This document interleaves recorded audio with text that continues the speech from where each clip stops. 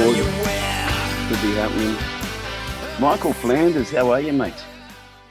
I'm great. How are you, Mr. Phillips? I'm good, buddy. Well, we go back more than 30 years, you know. I would say I mean, we met before you went to the US, but we collaborated in probably 93, would you think? Yeah, I remember we met before the States because that was around 92. I went to live in the States, Yep. and you were playing with Looking for Cool, and I was playing with Angie and John and Maria Brosnan in Yep, my band. correct. I remember Yep. that then, and I went over, and I remember when I came back, you were working for, well, it was Manic back then, I think, but Yep, which was, correct. and you booked me into places like Fridays in Mooloolaba, mate, where I must have been the easiest gig ever. I just stayed there for 10 years, eh? Yeah. Well, Manny had mentioned that you were coming back and wanted me to assemble some people to put around you, if you remember. Yeah, So I think it was Gary, Derek, and I think myself put a little band together, and that's right. we played Fridays. We played all the Poetry and Beer record we had rehearsed. So that's right. Yeah, I did Poetry and Beer over there in Los Angeles, and mate, that was a trip back in those days because I got into the States. We arrived there just the week after the Rodney King riots had gone on. And there was like, we're about to catch a plane. And my friend Adam Smalley would call him and say, is it safe to come over? And he's like, yeah, come on over, you know. And this is before stuff started getting into crossing those invisible boundaries in LA, where it got into some of those regions where, the rich people started getting scared. And mate, it was a freaky time over there. I mean, the music was great. Doing what I did with the music was great. But mate, you've just returned from the Nashville life for, 12 years now? 13 years, yeah. 13 years. Yeah. We went over in the very beginning of 2007. So it would be 13 years this February. So nearly 13 years. And this is how Australian you are, mate. You didn't pick up 1 ounce of American accent. No, a lot of people said that. I mean, the kids have obviously got, the two little kids have got complete American drawls. You know, Jasmine's worse than Caleb, which are our 18-year-old twins. So they were 4 when we went. Ben was 12, he's 26. So he has a bit of a hybrid accent. And as you probably noticed, when you talk to your friends, I spoke to one of my American friends just before, and you tend to then all of a sudden fall into what they understand. But here, I mean, it was pretty hard for me to have an American accent at 40 something when I went over, you know? Yeah. So.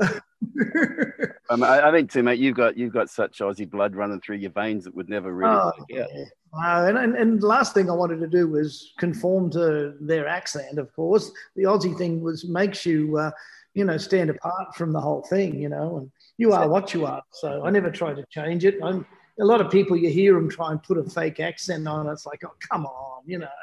It's I remember the only problem I had was going into the shop and asking for a straw. And this girl just looking at me, well, what? Straw? It had to be a straw. She got when I said straw, she got it, but when I said straw. I wonder what you're going to do with it, too. You looked like a rock star back in 91, you know. So, it would have been suspicious. So, mate, did it ever feel like home for you over there? I imagine it did. Completely. I mean, I've made the mistake over the last week or so saying home, and that's there, you know. Yep. When we're back home, it felt last house we had, I felt very comfortable. It was very homely. It had spaces for us all to go to our own space and work or meditate or do whatever you want to do. Wonderful views of the lake. It was a very big house. It was a 3-story house, so it was easy to escape from each other. At night, I could go downstairs and practice my steel guitar and make noise and not bother anybody, you know. Yeah. So that you know what that's like. Home is where your pillow is, kind of thing. And when your pillow's there for so long, and it was a kind of house that just made you feel good when you're in it. So when COVID hit, I was already working from home, so it wasn't like I was changing anything. I just had to put a mask on if I went to the store, you know. Obviously, like people here and musicians here and everything, Nashville's got that aura about it of being this special, amazing place and everything else. And it's not a very big city, is it? I think it's going to become another Atlanta. There's so many people moving there, but I mean, when we first got there, it felt more like a country town. Brisbane felt like it was really being, getting very congested with traffic. And I actually one of the frustrations I remembered before I left, I was actually on my mobile phone going to a gig, ringing your wife, actually saying, hey, I'm late to this gig. I'm caught in traffic. And then I got booked on my mobile phone. Oh. And I was thinking when I left, damn, this is just getting crazy. You can't do anything on the road here. And then I got there and it was completely relaxed. I drove around that city for 13 years with never getting any speeding parking fine at all. Yeah, right. It's funny. So they're very lax on some things. So and other things, obviously, they're not. Yeah. And what about all the turmoil lately? How did that affect you and the family? Like, it actually did spread out in some areas close to us when the rioting was happening, and obviously we could hear things, and there was a lot of gunshots going on, and they did try to burn down the Capitol building and all that kind of craziness. So I think we were 30 minutes from the downtown area. Our son was technically just to the right of downtown. So he saw a lot. He saw a lot with the tornado. He woke up in the morning after that. So basically it started tornado, COVID-19, Black Lives Matter rioting, back to COVID-19. So Ben woke up, opened his curtains, and there was a car in the third floor of the building across from him. And he slept through the whole tornado. Gee. And then realised that he had no power. And then him and his fiancée moved in with us then for the next so many months. They moved in and then because he had no power for a few days, and then they came back the whole 3 months of shutdown. We had the earthquake in '94, Northridge earthquake, and that was where some freeways fell down, shopping centres fell down, and there were about 80 people killed, I think, in LA.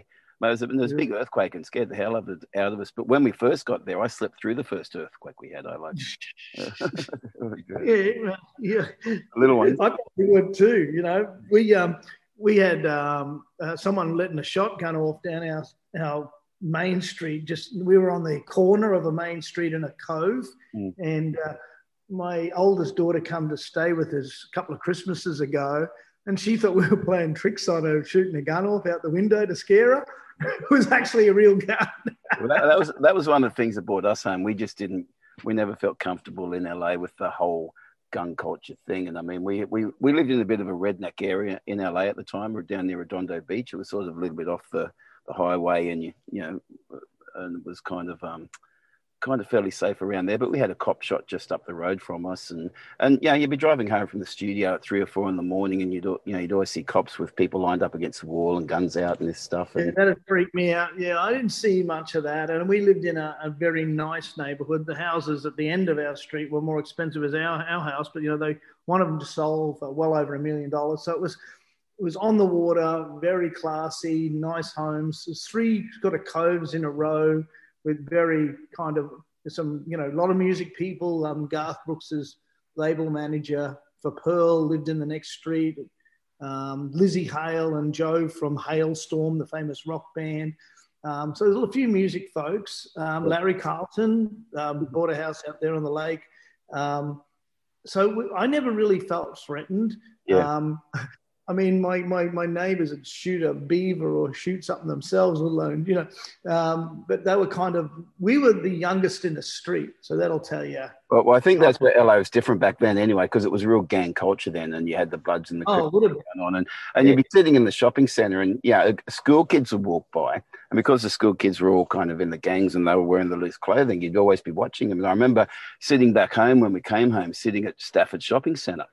And I was these school kids were walking by, and I was just keeping my eye on them out of the corner of my eye, and just like, mate, we're back here now. You don't have to do that here. Yeah, exactly. The other thing was carjacking. Pull a firearm in their trousers, Carjacking was big over there then too. So every time you turn up to the setup, pull up at a red light, you'd always make sure your windows were up, your doors were locked. You'd look around. You did back here, and it'd be like you just felt like stupid doing it. But there was good things for getting home. But mates, it's really good that I'm obviously as a mate, I'm glad you're back here, and you got all that we've all got that wealth of knowledge and skills and everything to tap into, mate, that you learnt over there. So what was your musical journey over there? What was your career? What'd you do?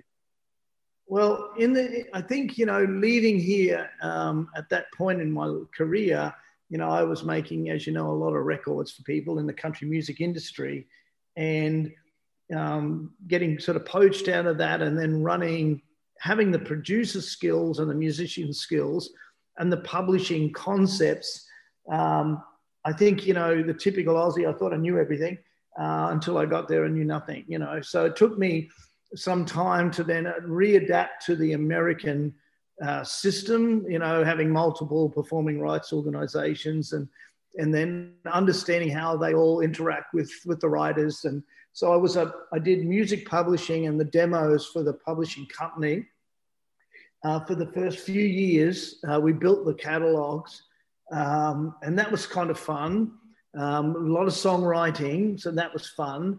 My wife did a bunch of songwriting too. And then, as you know, my son then developed into a musician, songwriter, guitar player. Yeah, we'll definitely talk about Ben in a while, but mate, just for people who maybe don't know much about it, just want to give a bit of an explanation for how the song publishing works, because I think it's, for a lot of younger artists here, it's not, because it's not as big an industry here, it's kind of gets overlooked in a lot of their education or their knowledge.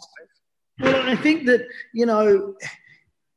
over there, as I think TV creates fantasy, but to remove the fantasy,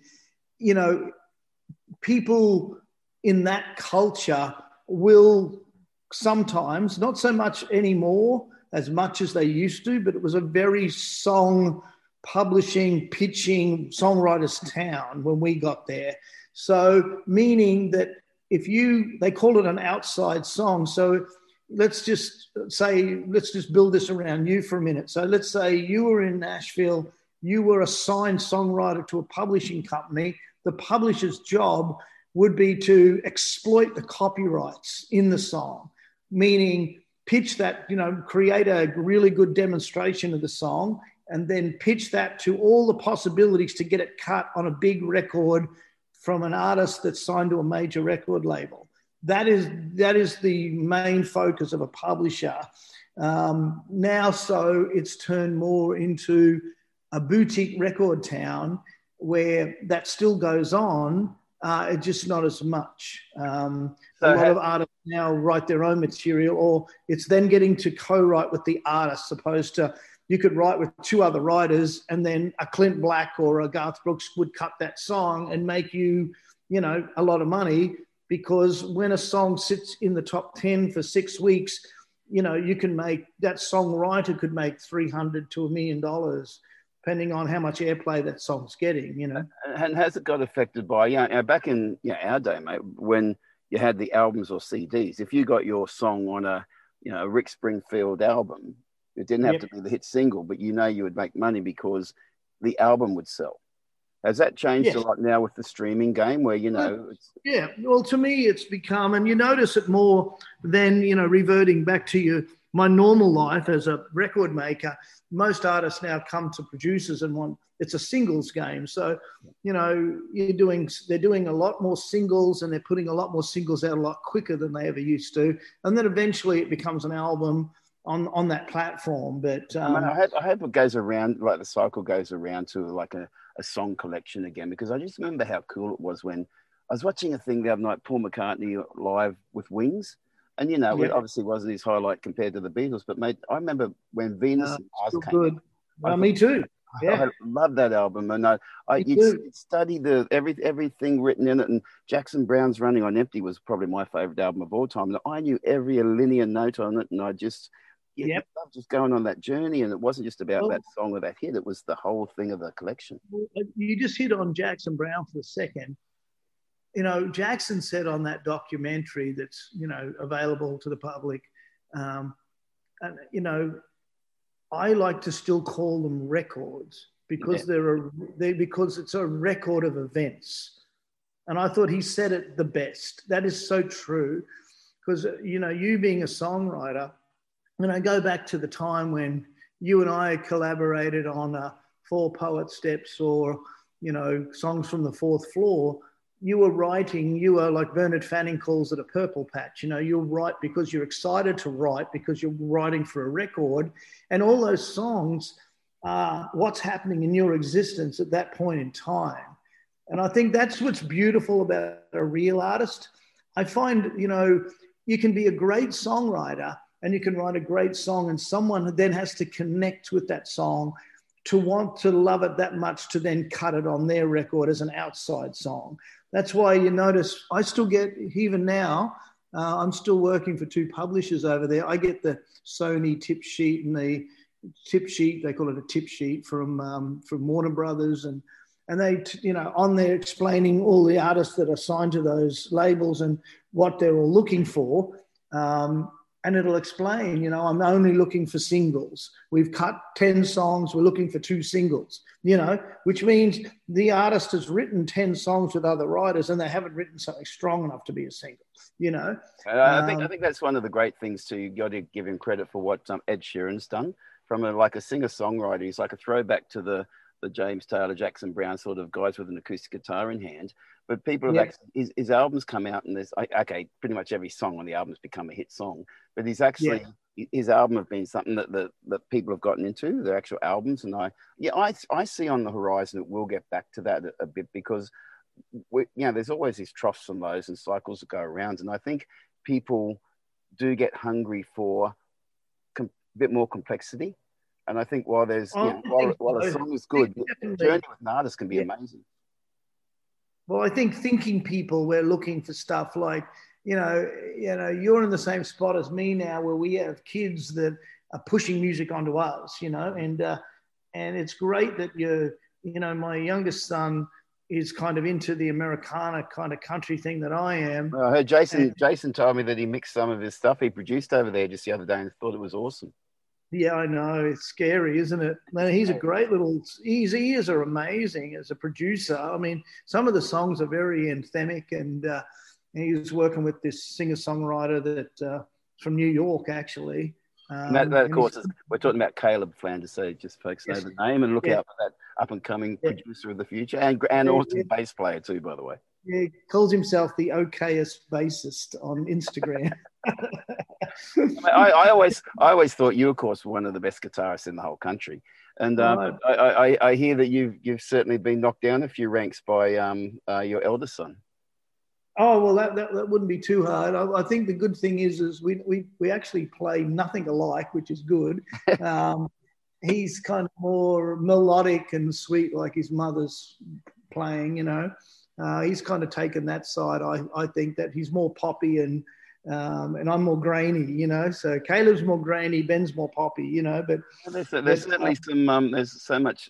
What's the name of his release he just did? The album he put in? Ben's. Yeah, Ben's. Zero Gravity. Zero Gravity. That's it. Sorry, Zero Gravity. Yeah. Mate, that is such great playing. If you folks, we're talking about Mike's older son, Ben Flanders, and Zero Gravity is an album he put out. But mate, just tell everyone a bit about the other stuff Ben's been doing, because he's been rocking the freewheel. So Ben, during COVID, Ben had collaborated in early COVID. He had collaborated with an artist signed to Candy Rat, which is, if you're at all ever, if you're not or you are, there's an artist by the name of Andy McKee, I think it is, McGee, and he's like a really amazing acoustic guitar player. Andy McKee, I think it is. Yeah, Andy McKee. And we'd been kind of hip to this guy for a long time, and but we didn't really know what label he was signed to or whatever. But anyway, Ben did this collab with this other guy. I can't remember the guy's name. He's a really amazing electric guitar player. And he was the first signing, I think, to Candy Rat, because Candy Rat don't do or weren't doing electric guys. They were just doing acoustic guys. All these amazing two-handed guys doing freaky stuff on acoustics. Not a lot of that Tommy Emmanuel style of Chet picking. It was all very new age kind of cool things. And there's probably some of those Chet kind of guys signed there too, but not a lot, I don't think. Anyway, the label reached out to Ben because he made a video of it, and they were really impressed by obviously the amount of likes or views or downloads, whatever, I don't know. And so they offered him a deal, and it was a pretty good deal. I ended up going through the contracts with him and then talking to the label guy over the phone, and the guy, he kind of was, oh, man, I'd like to talk to you more about publishing, So they're more of a modern label, and they they don't operate like a normal label either. They, being virtuosos that they sign, they make their money from obviously from sponsorship things. They make their money from the downloads and the purchase of the tablature. So all these other things opposed to just, you know, a digital download. So they then funded the 2 videos or 1 video you might see up. I think he's put Tilted up now. So they gave him a budget to shoot 2 videos. So he went down to Georgia, to Atlanta, and they hired a nice studio to do the video shoot. And then they offered him another budget to go and do a couple more. So just back a little bit. So it was kind of interesting that, you know, he was a drummer when we moved to America. He then got hip to guitar. I had given him a guitar that I had hanging on the wall in my Australian studio, and I went back for a trip and I handed that to him and I said, this is a guitar that, you know, your grandfather had, or your pop had refinished. I said, this is something you should have. And then he started getting good on that, sold it like everything, you know. Anyway, long story short, he had met all kinds of different kids at the different school he was at. So he met Ethan Forrest, which was Shannon Forrest's son. Shannon now plays with Toto, but he met Robin Ford and Michael McDonald and all these guys at Shannon's place, and Steve Lukather. So Steve tells Music Man about this prodigy, and they sign him. Music Man signed him at 16. So he was the youngest in the world to be signed to Music Man Guitars. Oh, wow. And then he's still with Music Man now. So, but one of the guitars, just as an off story, turns up at my door one day. It was Ronnie Wood's guitar. Ronnie had, and it still had the scratches from the last Rolling Stones tour on the back. Oh my goodness. From Ronnie's belt, yeah. And I'm like, dude, you got to buy this one. No. I'm just going to use it on the tour, you know. Like, okay, whatever. Yeah, some old guy used to own it, yeah. yeah, exactly. And he got a bunch of Paul Reed Smith sent him a bunch of guitars when he first started with Scott Stapp, which is his normal job, which is the singer from Creed. So Ben's the standard guitarist in Scott Stapp. He's the musical director for the Scott Stapp, the voice of Creed. We'd see on sometimes when we haven't got Netflix anymore, but we used to have it here, and they had Fox News we'd watch, and every now and then Fox News would have. I'm sorry to say we watch Fox News, but yeah, you get a balanced thing by watching both of them.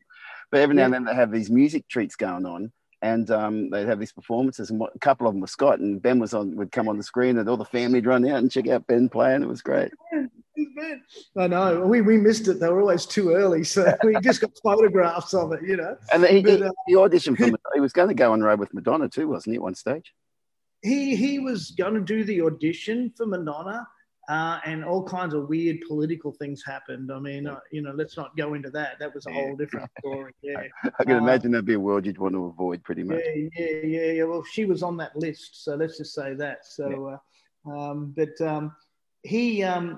there's another country gig in town that there's a couple of guys, and I don't know them, and I believe they're Australian, but they're called Seaforth, and so his friend Elliot Huff, which is Dan Huff's kid, he's been playing with them. And then he went from there. They got signed and Dan did the record. And then now he's playing with Kane Brown.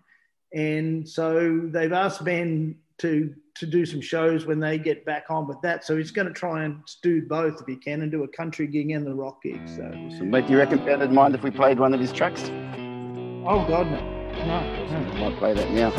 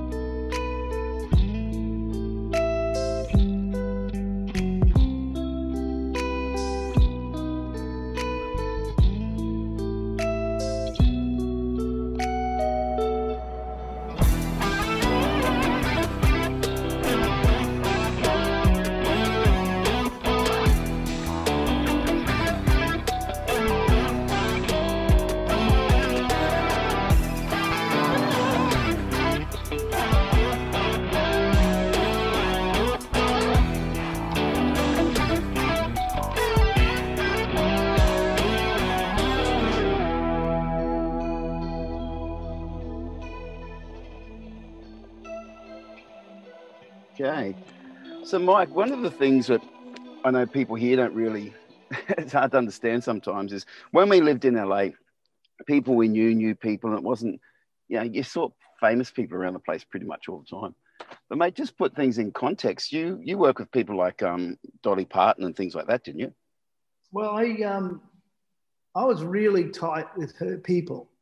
Danny Nozell, and he had, Dolly was his main act. He had, Bon Jovi, he had Richie Sambora, Meatloaf. I mean, he just went on and on and on. He actually used to manage Slipknot. But, so to kind of the perspective, it's kind of, how do I put it, without sounding kind of silly, it's kind of normal life there with people that are kind of famous-ish, because they don't treat you any different. You don't treat them any different. So, and it's just, it's a job you're doing, like some of the, I was talking to a buddy today about it. It was kind of funny. He was name dropping, and I said, I got a phone call one day when I was in Los Angeles, actually. It was funny because Danny and Dolly were in the same building as I was staying, and I didn't even know they were there. And then he called me and said, he had kind of like a mobster kind of voice, he sounded like the mafia, because he was Italian. And he said, hey, where are you, And I said, I'm actually on a plane about to fly back to Nashville. I'm in LA. He goes, oh, I'm in LA too. And he said, Dolly and I are about to get on a plane and go to Australia. He said, I'm going to invite your mum and dad. I got platinum passes for them to come to Dolly's show. Do you think they'd be interested? I said, absolutely. And my mum got these platinum passes. I think they were like $350 a ticket or something stupid. Maybe way more expensive. I don't know. But she said she was so close she could touch Dolly. That's how close she was. Wow. She was the most amazing show I've ever had. But the funny thing is, guys like that, they don't need to ring you up and give you gifts like that, No, but you always find the attitude and the star problems with the new ones who've just made it, because they're still trying to prove themselves. But the ones who've been there all their life, like when we were in Cherokee, we'd be recording, and Cherokee had like these 5 studios in the building. And studio, in one you'd had Spin Doctors working, and then next door where we were working, Gene Simmons was producing Lita Ford, and then you had what was Bob Dylan's son name? Wallflowers. He'd be popping he'd be popping in to see the Rob brothers that we were working with, or Ice-T was doing an MTV interview out in the lounge, and it was just these things. But it was all these people. LL Cool J, I remember I met him there, and he was so nice. So no one was being stars; they were just being musos. Oh, totally. That was different. Well, Dolly doesn't put on any airs and graces in normal life. You know what I mean? She doesn't. And she just lived close to us too. She lived around the corner. She had a lake home, and she still had her Brentwood home. But she makes up exactly how you see her before she comes out of her room every day. But of course, it's a bit of a strange world too. I remember one of my big heroes. I remember you mentioned to me at one time, it was an interesting personality, was Carole King, I think you said. I never met Carole. No, but Mark Coleman worked with Carole, but I never got to meet Carole. Okay. No. No. Holman, he moved from wherever they were, Los Angeles to Austin to make the 1-to-1 Carole King record. But Eric Johnson also worked with Carole King too. So Matt, with everything you know now, I mean, because you did film work over there as well too, right? Yeah. Yep. And everything you've learned, like back in 96, 97, you had a label here called Arctic, which became a sub-label of BMG, and we had Chase's album, music came out there, and we had Four Poet Steps, my album came out through it. And it was an interesting time. It was like the pioneering days in many ways. It was like breaking new ground. You guys were progressing stuff that was happening in Brisbane and flying blind with a lot of the stuff you were learning. What would you do, knowing what you do now, if you were transported back to 96, 97, what would you have done different now to what happened then with the way you approached all that? Probably know now what the budget would be. I actually would need to do the job properly. Right. I probably wouldn't venture into it without the budget, because we did that in the States. It was kind of good because the last probably 5 or 6 years I got to work with some of the biggest radio promoters in the country. I got to work with some of the biggest labels in the country. And, you know, even a little publisher label that I'm still working with now, I mean, he's spending in the thousands every week right now on a small indie country artist. He's actually getting traction. So it's kind of funny that, you know, it's such a different world. I had a meeting with you may remember a label, it's called Broken Bow, and Jason Aldean was broken through Broken Bow. That's the label he was signed to. It was owned by a guy that his name was Benny Brown, that had a bunch of car yards up in California, and he made millions. And he came to Nashville, and his nephew was a lawyer, a music lawyer. Anyway, long story short, took them ages, but eventually they broke Aldean, and Aldean, the rest is history, you know. But he said to me, I was sitting in his office only a few months ago, probably in the cold months, probably, you know, March this year. And he said, if I see an artist that gets at least 15,000 subscribers on YouTube, I'm looking at signing them. Yeah. If they're any good. Yeah. So there's the numbers. I mean, those numbers are very small. So, I mean, you know, that's what struck me back in the 90s was when we were working with the Robs, and they were, you know, they kind of had been successful engineers through the 80s and 70s even, and Atlantic Crossing and Michael Jackson and Paul McCartney, they'd worked on those things, and they got out of producing for a while. But when we were there, they just finished doing Come On Feel the Lemonheads with the Lemonheads, and that went gold. And they knocked back doing Guns N' Roses and all these other things. But all the album budgets were like, even in the 90s, were like 250, 300 grand for the budgets. And you're sort of coming from Australia, you go, well, how does that work? And it's something I see not just in music too. Here, one thing about Australia, and one thing I think we struggle with, is we're kind of isolated from the real world industries in some way. And even my journey in China, you know, I had a lot of strong relationships there, and I got drawn out of my music into trying to make things work by, you know, helping out and getting involved in other business areas. But the thing is, you talk to Australian businesses about the opportunities they could step into, and the attitude here was always, well, how do we minimize what we have to spend, and how do we just kind of leverage it so we don't have to take any risk? And that's impossible in those markets. You can't. So you're always trying to do things for people where they haven't got the budget. They don't actually want to really expose it. You get them to a point and they're not prepared for it. Whereas I did find in America that when someone decided they were going to back something, they actually backed it to the point where it could work properly. Well, and it comes down to the personality, as you know. I mean, I've come across that personality all the time, even in America. I think it's more when they put something out in the record side and they realize they need to really inject some cash to push it over the edge, they'll do it. And it's easier for managers in Sony or Warner's to be spending money that's not theirs. As soon as it's private capital, you go back to that attitude again. So here in Australia, we always had the situation where there were a few channels that made things work, like whether it was Michael Gudinski or Sony or you know, Chuggies or whatever. If you go in the 80s particularly, you got signed with one of those organizations, you were going to have a hit. You're going to, you know, do well.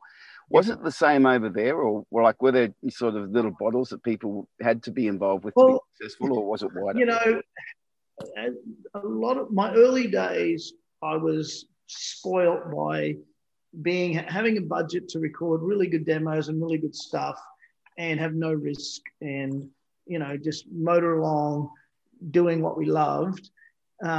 Then when I stepped into having to do things a different way, it was kind of like reverting back to how I operated here, except the talent, the talent was, you know, how do I put it?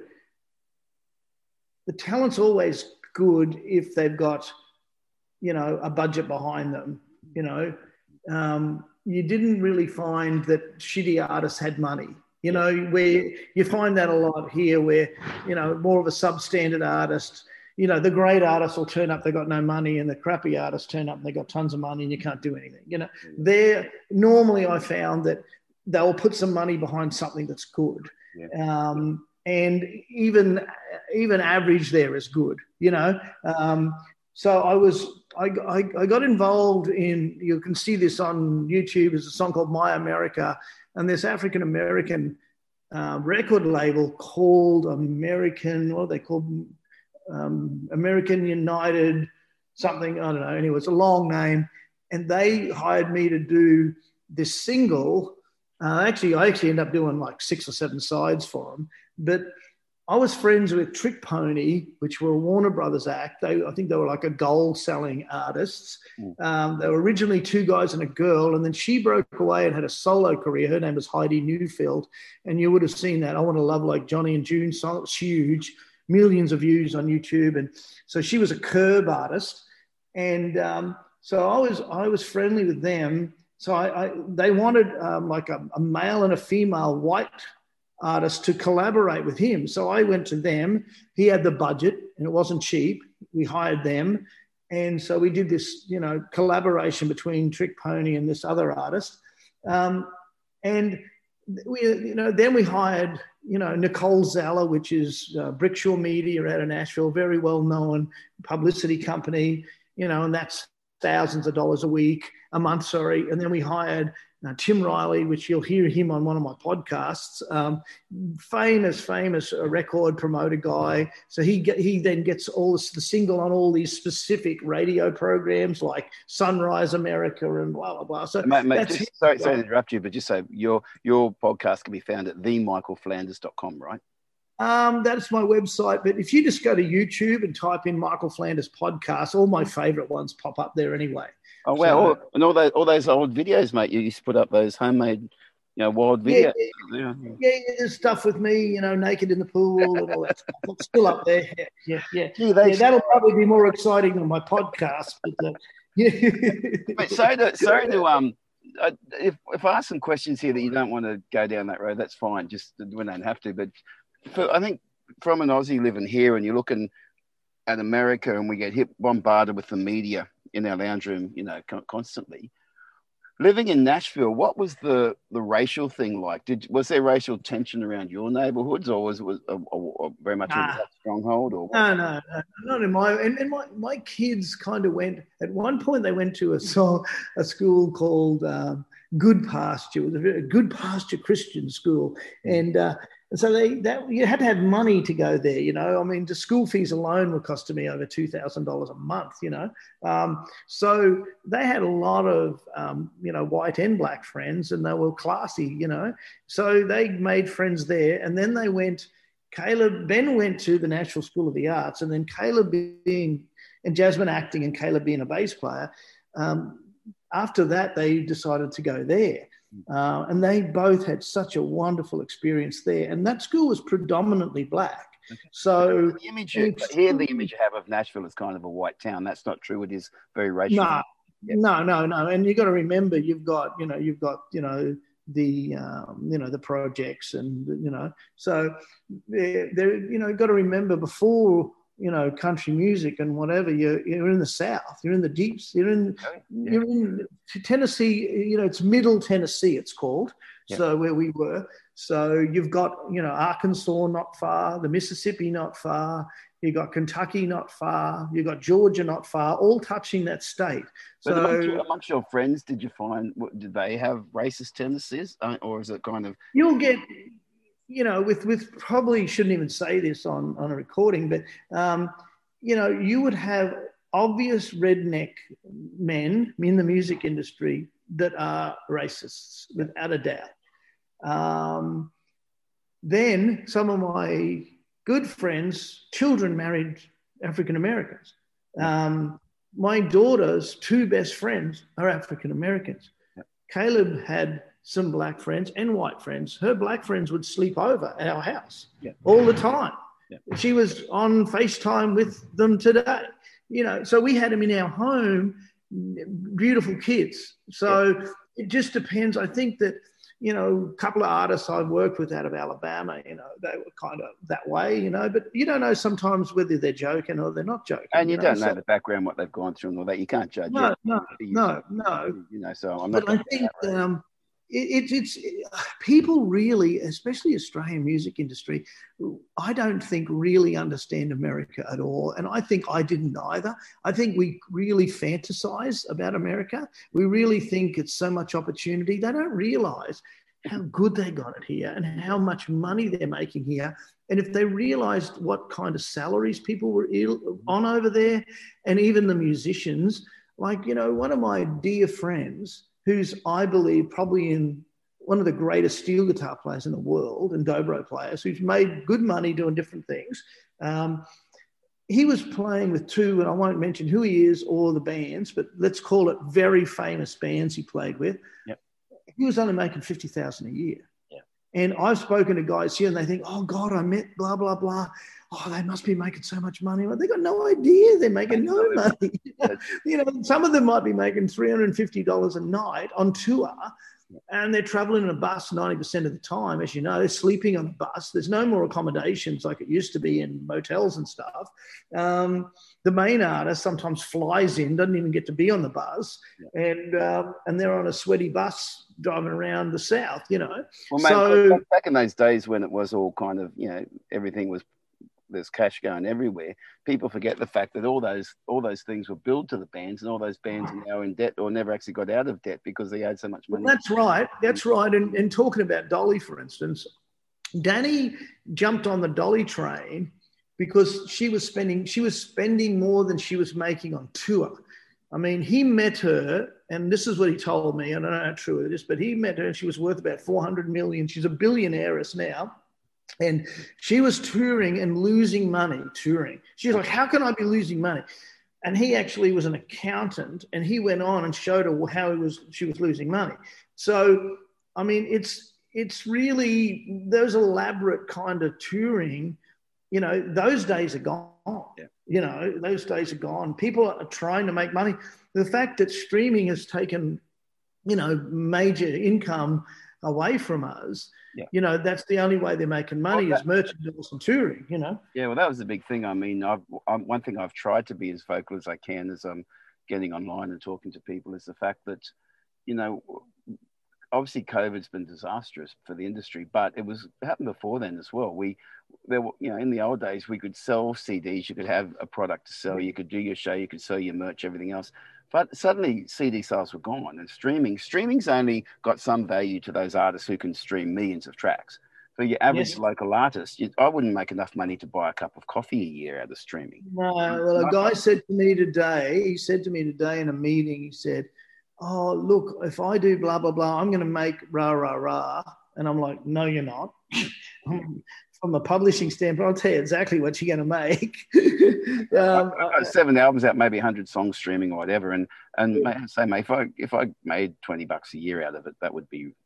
Well, I can tell you, we have a title that's done over 1 million streams, and it's a co-write. And I think from one song, we've made $750. Yeah. And that's hit over 1 million streams. So there's got to be something along the way we can put pressure on political bodies to I think, I've been told. I want to ask you something here about Nashville and the second structure there. I'll just explain here first. One of the things that's annoyed me with this whole COVID thing is that the industry's been squashed. Not only did we lose streaming, but we then lost our only form of income, which was live music. And so everyone was screwed. And how that's going to come out, we don't know, the whole thing of it. But people are still loving music. They're still listening to music. Music's an important part of our life. Now, I think now's the time to reset the industry a bit. And it's not about politicians or political parties putting money into arts councils to fund a project or this project. We need to get some structure around the gig economy so that musicians, mate, I'm probably the world's worst person for looking at a bank statement. I literally go into a panic attack. I'm not good at that side of things. And a lot of musos are kind of like that. We need to be free to do our creative thing, but the business thing doesn't always work well. I'd love to see a structure put in place whereby, say, when you do a gig, money can be paid to an entity where you get paid through that entity, your tax gets taken out, super gets taken out. And we've actually prepared the grassroots industry for situations like we've just had where when we hit a bump in the road, we don't all fall like a house of cards.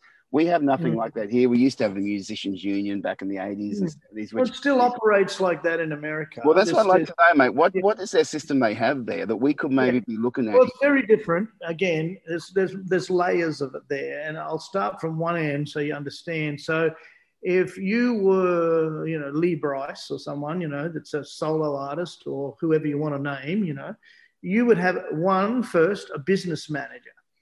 and then you would have a manager. So your manager actually never touches your money. So your money first goes to the business manager. He takes his share. He divvies it up how it's supposed to be. You get paid from your business manager for your live work. Yeah, that your manager, whether he's booked it through the booking agents or however he's done it, then he gets his share from the business manager. And then if, let's say, for instance, you're, Keith Urban, and you also were lucky enough and you did a bunch of sessions, for instance, if you're a singer, the union is called AFTRA. And so if I had an AFTRA singer sing on a record, I would write 2 checks. I'd write one to them for their pension and their pension fund and their health fund. And then I would write 1 check to the singer. If we were doing a session with 5 or 6 musicians, whether I was the band leader or he had another band leader, we will all be union members, and the band leader would get paid as a band leader, pending what the session was, whether it was what they call a demo session, a limited pressing session, a master scale session, whatever it was. Then different levels of payment would come. Then it would go to the union, and the union would then do the same, take the pension check out, take the money out. And so you would pay, let's say it was $250 for that guitar player. Well, it might be $275 and $25 goes into your health fund, and then the rest goes to the player. And is that system still holding up in the day and age where it's more artists trying to fund themselves? Yep. Yeah. It's still visible today. Right. So if you choose not to be a union member, it's up to you. But, it's still like musicians that play on master scale sessions that are union members really benefit from it. Yep. I'm all for some type of union here for the gig economy people. And I'm not just talking about musicians. This is people who work in hospitality, people in tourism. There's no one representing us at all. And so these things happen. It's easy for the government to just get on there. And this is federal and state government, both sides of the fence. They get on there, they'll sort of, throw bread to the pigeons, and they actually do nothing. And we have nowhere to go. We have nowhere that happens. The hotels, these hotels that can stay open till 4 or 5 in the morning because of poker machines. And all they're doing is they're either ripping off people who are addicted, or there's money laundering going on, I reckon. That's just, I have no fact to that, so don't get at me about that. That's my opinion. But I reckon if they can get stay open to those hours, why shouldn't they have to employ a musician every night of the week? Yeah, exactly. Well, I think, but the trouble is the way I agree with you. The whole COVID thing has certainly shown you that they don't really care too much about the industry. They let it fail. And they don't think of it as a big money industry, but it's a huge money industry. The thing that gets me is who's the first people to come to any rescue when there's a big problem. Exactly. The fires this year, mate, that we'll get more fires across the country, and there's going to be concerts put on to help everybody, I can tell you. Yeah. It's just ludicrous. It really is. But anyway, that's kind of how it works in that town. Well, I think we need to be tapping into people like yourself who've seen that firsthand, and we need to be getting that advice and getting. I know that you hung out with some of the old boys in the industry today. It's us guys who've been around for a while. It's now our job, I think, to start, saying, okay, the reason we have Keith Urban, the reason we have Powderfinger or Savage Garden, these things, is because back in those days, going back in the 80s and 90s, we had a really fertile grassroots industry. People could make their money out of gigging. They could be writing every day. They could be doing all that stuff. Mate, these days, my kids trying to do music, they can't make money out of gigging. There's just not the gigs there to survive on it. We've got to revitalise that industry so that the Keith Urbans of the world can come through. And then we need to have incentives for them to be able to stay in country, in our state, so that the industry is getting the benefits of them being funded here. And until the government takes that serious, we have to start making a lot of noise. That's my argument anyway. Yeah. Well, and it has to be directed the right way, as you know. It really has to come down to, where to hit that nail on the head, that they actually will listen. And when we do bring the hammer down, it makes perfect sense for them to hand us a nail, Yeah. So, mate, I know that you were connected to everyone in America. So, was the election rigged? Ah, who knows? You don't have to go down that road, mate. Don't know. Don't really know. Yeah. I mean, I kind of, like everyone, have been kind of watching, whether we can even call it an outcome, but I'd say from what I'm hearing, the tables could be turning, Yeah, So it's interesting times, mate. I think there's definitely more going on than what we see. Oh, the media, yeah, I see there's two things happening in America. Kind of democracy is no longer exists because the corporations have really, they control that. In Australia, I don't know if it's corporations that control it so much here, but we definitely have party politics. That you get people go into parliament, they've got good intentions, and it gets squeezed out of them because they have to follow the party line. And we can sit here and we can sort of point fingers at America, but mate, I look at what's going on with the mismanagement at the moment of our relationship with the China thing. It's just that's going to put so much pressure on us. The government's doing a terrible job with managing that situation. And I think all the stuff around the COVID thing too, it's all been so one-dimensional. We get such limited information. It's kind of amazing to me that, the numbers have dropped severely at the time of heat waves coming through. Is there something there? I don't know, but I just like to see us talking about more than just, if someone's comes up with a positive test, they lock down the whole city. I think there's got to be a better solution than that. Oh, totally. I mean, I'm like you. I kind of think. What was it like coming back here, mate? Because you got to have a beautiful 14-day holiday, didn't you? Yeah, it was probably the most enjoyable holiday I've ever had my entire life, to be honest. I was, if I didn't have a steel guitar and an amplifier, I think I would have thrown myself over that balcony. How were you treated, mate? Terrible. I mean, it was absolutely terrible. The food was disgusting.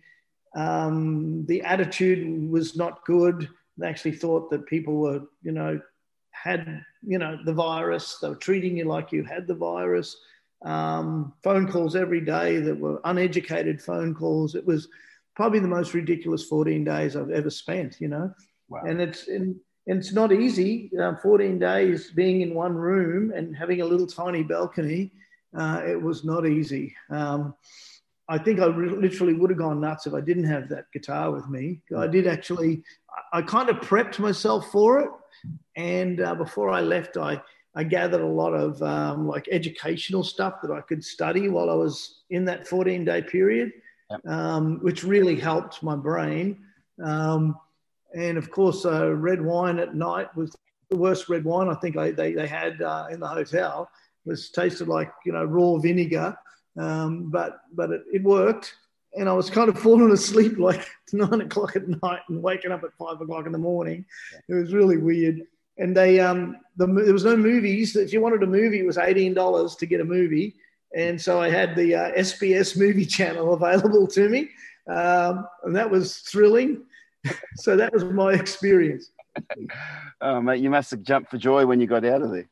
Oh, man, it took a few days to feel human, but it's really weird. I suppose it's like giving birth. Eventually, you don't think about the pain a week later, So, where to from here, from Mick Flanders, mate? What's the story? Trying to figure it out. I think there's a lot of little opportunities. So I'm just trying to figure out what the smart money is. We've got our equipment coming over on our ship. So I've got all my instruments and all my computer and preamps and mics and all that. So it'll be good to have that back. So you'll be producing artists out here, will you? Yeah. So, and I've still got a few American projects going, and I'm sure that's going to continue. I've kept my American phone and phone number and my American email, and I've got a few lines in the water there. And I'm kind of, having a look around here, what's going to be kind of exciting, and taking a few meetings. And, I did a session last week, so I'm getting into the session world here a bit, playing some steel and dobro. See what happens. I imagine that, are you finding that people are a bit hungry to tap into your knowledge, to tap into your... Yes and no. I think a lot of people don't really realize the knowledge. I don't think they really understand what really occurs in those environments. I think And I get that because I thought a lot, I knew a lot more even by visiting. And I'd visited that Nashville probably, 15 times or something before I moved. And the same old story. You think you know everything and what to do, and you land there, and you might as well be shipwrecked. Mate, you don't.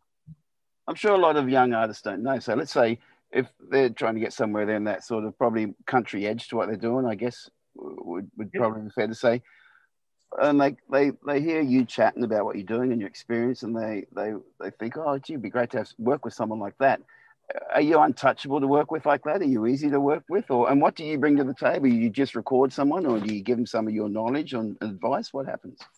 Well, I'm me. I'm always open to help anybody. I do, but mate, other people don't. You come back from Nashville, and some young people will be thinking, well, how do you get onto a guy like that to work with? I mean, I know that you'd love to work with young artists coming through. Yeah, I would like to develop some things that have potential to go over there.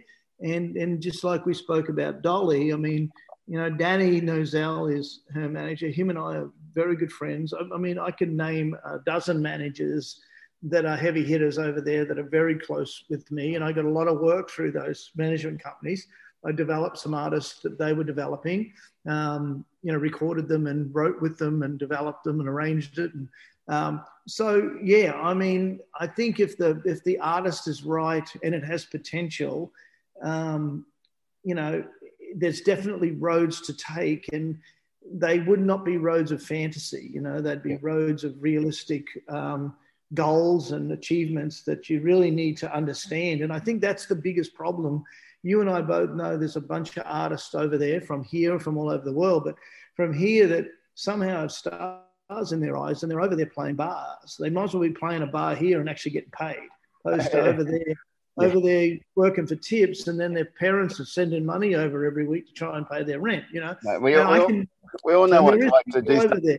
Yeah, we all know it's like to do gigs in the States, and you sort of come back in, you tell the story that it was bigger than it was. That's the way it works. You always build that up, because it's great that you're in the States, you're doing it. That's great. But the reality is, you're probably playing, as you say, in a bar. Because one thing I found about Los Angeles was to really do something there, you had to be accepted as a bit of a local. You do. And the thing is if a lot of people don't realize, if you end up going, especially in Nashville, if you go and play the bars, and the majors know that because they come down and they watch people, don't they actually do. There's been signings from Broadway. Yeah. After a while, it's like, oh, no one's picked them up. They mustn't be any good. Next. Yeah. And then you wonder, like bands like people say, oh, Powderfinger or Cold Chisel, they never did it in the States. Well, why would they bother? They'd have to go through the hard yards of slogging there, where they can come back to Australia and Europe and make good money. Well, I know, Bernard did the solo record, Powderfinger Bernard. Yep. And I remember sitting with Kim Buey. I don't know if this is politically incorrect to say this, but I said, I don't care about this. This is all about chatting and gasbagging. So Kim Buey was the Lost Highway A&R director. And Lost Highway had Ryan Adams and Lucinda and blah, blah, blah. And I said, oh, so you've picked up the Songbird record, Bernie's an Aussie. Yeah. She just shrugged it off. It's just a reciprocal deal. Yeah. That would move on. That was it. Yeah. So you knew they weren't going to get any attention. Yeah. And it sold 500,000 copies or something in Australia. Well, I remember when we got to meeting at one of the publishing companies over in LA, and at the time they were actually sitting there listening to Paul Kelly stuff and asked our opinion of it. Like, well, absolutely fantastic, but they were like, it was like another demo coming through for them, it was just it would have been. Yeah. What is this? Is this any good? Listen to it, you'll know. Yeah. Well, the hardest thing is they've got so much, exactly, from so much. And Los Angeles, New York, and Nashville are the three hubs where the greatest people in the world go there to try and have a career. Yeah. So that's why you see the level. And then when LA and New York studios started to shut down, all those musicians and studio owners and whatever, they all went to Nashville. Yeah. So it's this massive influx of people. They were saying 90 people a day were coming to Nashville. Yeah, apparently So Texas has gone crazy too. They reckon all those states. Well, just getting on the interstate and coming home if you were downtown was terrible. I mean, traffic became difficult to get around.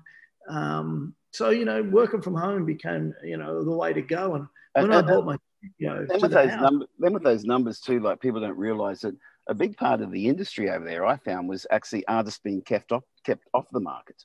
So they would get signed to be kept off the market. And there's all these things that, if you've got an act that sounds like Nirvana, you don't want 10 other Nirvanas on the market. So keep them off the market. And these things that a lot of artists don't understand. And I think this is the opportunity to work with someone like yourself, to get that extra advice while you're working on it, and also about publishing and all these other things behind it. This is where we start. I think it's important, mate, you coming back into the industry, working so that grassroots can be healthier, and we can get these people coming through. And look, young artists have to realize that when you're doing these things, if you're buying a plastic toy, you get a plastic toy. Some things cost a little bit more to do, but it's not like hundreds of thousands of dollars they have to come up with to do their art and their work. It's actually very doable if you make a plan for it. You set out what you're going to do and you head towards it. And that's the type of advice that I imagine you would also probably have with them at their early meetings and discussions, and how, what are the budgets, how are you going to meet those budgets, and what's realistic. Yeah, well, that's right. And the beautiful thing now here is, Mike Flanders now to Mike Flanders when he left in 2007. Now the Teledex looks very different, doesn't it? Yeah.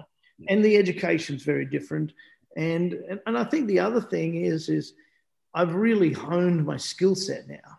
Yeah. So now it's even, that knife is way sharper than it used to be. Well, also that Teledex is now also full of relationships and experiences as well. Exactly. Yeah. I mean, and, picking up the phone to any one of those guys, and, no one probably, I kind of consider a lot of the people really close friends, because most of them in the Teledex, there's a relationship behind it, Yeah. And you there? Yeah. Sorry, I wasn't sure if that cut off. The other thing I think young artists need to realize is too, while those relationships exist, you need to be using those with some credibility behind them. So artists need to make sure they get to a certain level where they've got momentum happening. Then those things can be used to help them go further. But if you can't make yourself successful at Ipswich or Rockhampton market, you're going to really struggle in Los Angeles or Nashville. You've got to make sure that you've got that early movement going on. Well, I think if people spend the time to listen to our chat tonight, and then go and get onto YouTube and listen to a couple of my podcasts. One of them is with Mike Kraske, which was the chairman of Sony Music Nashville. One of them is with Tim Riley, which is one of the major radio pluggers in Nashville, came from Memphis. One of them is from Joe Kelly, who runs the biggest radio CD distribution company in America. They can see the connections. They can see what we could do with them if the quality is there. Yeah, right. And the finances are there. And I did a lot of those podcasts in the latter part of doing the podcasting to basically help independent artists and to show them that there is a light at the end of the tunnel. Excellent. Well, mate, I'm pretty excited about as crazy as the industry is. I think there's still a bright future, because I see what, my kids and your kids are doing and their friends are doing. And there's such a wealth of really talented people out there writing songs, playing music. And they're so far advanced from where we were at their age. Well, I think so too. And I think that, you and Angie produce talented kids, and Chase and I produce talented kids, and their job is to be better than we were. Yeah.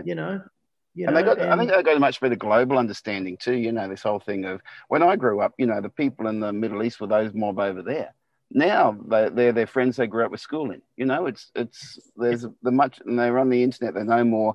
I'll hear my youngest daughter. She'll be listening and singing along to a song from the '60s, and I'll say, "Where do you know that from?" And they just have this wider appreciation of everything. And I really admire what they're doing. And that's really, really cool. And I'm excited. Now, I was going to say that earlier. Caleb gets me hip to things that I love, and and I think that's what's great about having youth running around on your feet at that age, because we're getting exposed to, and we should be in the business we're in. We should be getting exposed to as much as we possibly can always.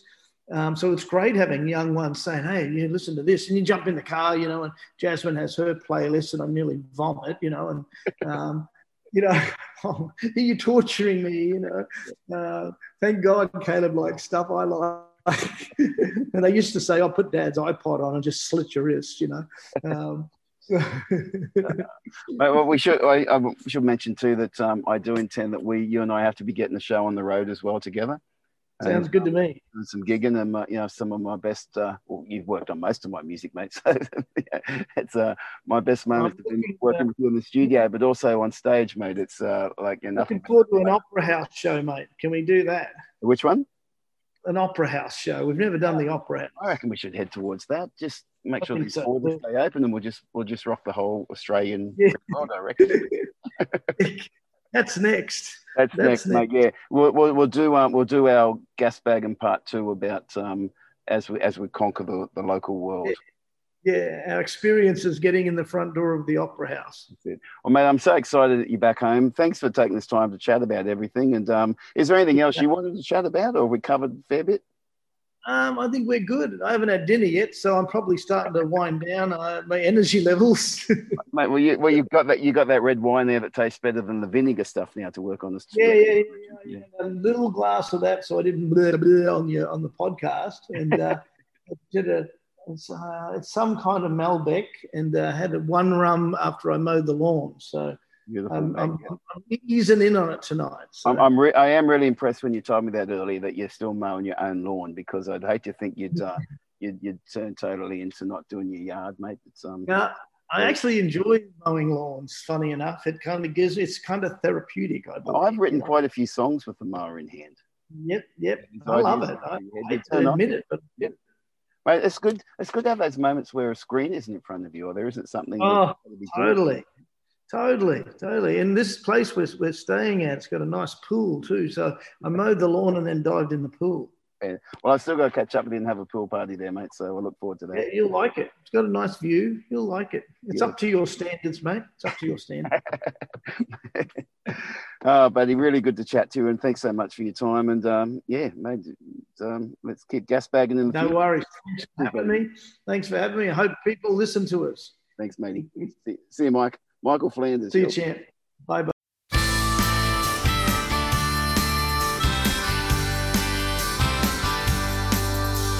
Parks are all closed, locked up in chains. No children's laughter restrains, silence reigns. No school bells ringing, footsteps in the halls. No choir singing, there's no chasing balls. Politicians are acting quite civil these days. Not kissing babies or stomping on graves. Australia sails on tacking into the wind. Not sure what tomorrow will bring. And from history's pages, our former stages, battled through hard times before. Yeah, they suffered losses, implanted crosses, then dragged themselves off the floor. So the young and free, all good by the sea, and inspired by what came before, can look at the sky with big open eyes, knowing that we can be more. For people who care, there's a future to share. Advance Australia where?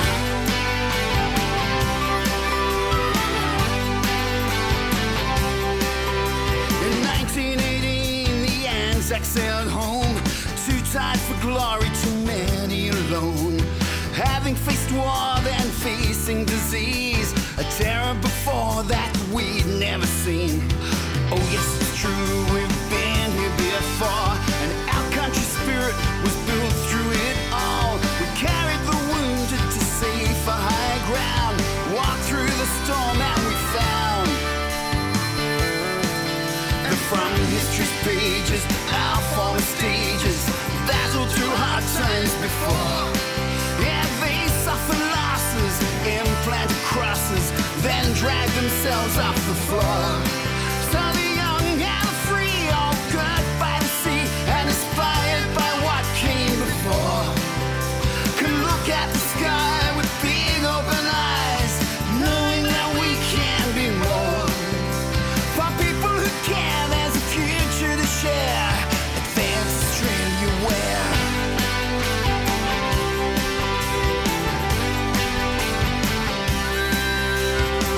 Mama Matilda or head to Bow River or get lost at Circular Quay. If this sunburned country arises from something I never dreamed I would see, will you hold me tonight as the easterly blows? Stars come alive and the Southern Cross glows, and dream time is calling us back to a place where we knew our souls were free.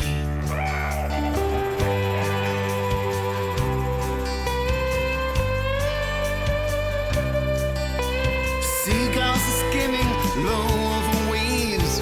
Rain is now falling on dry, dusty plains, with people still wiping smoke from their eyes. Nature is cleaning up big open skies to turn off the darkness, turn off the pain. After the drought there'll always be rain. Another day comes with a new rising sun, and we run towards what we can become.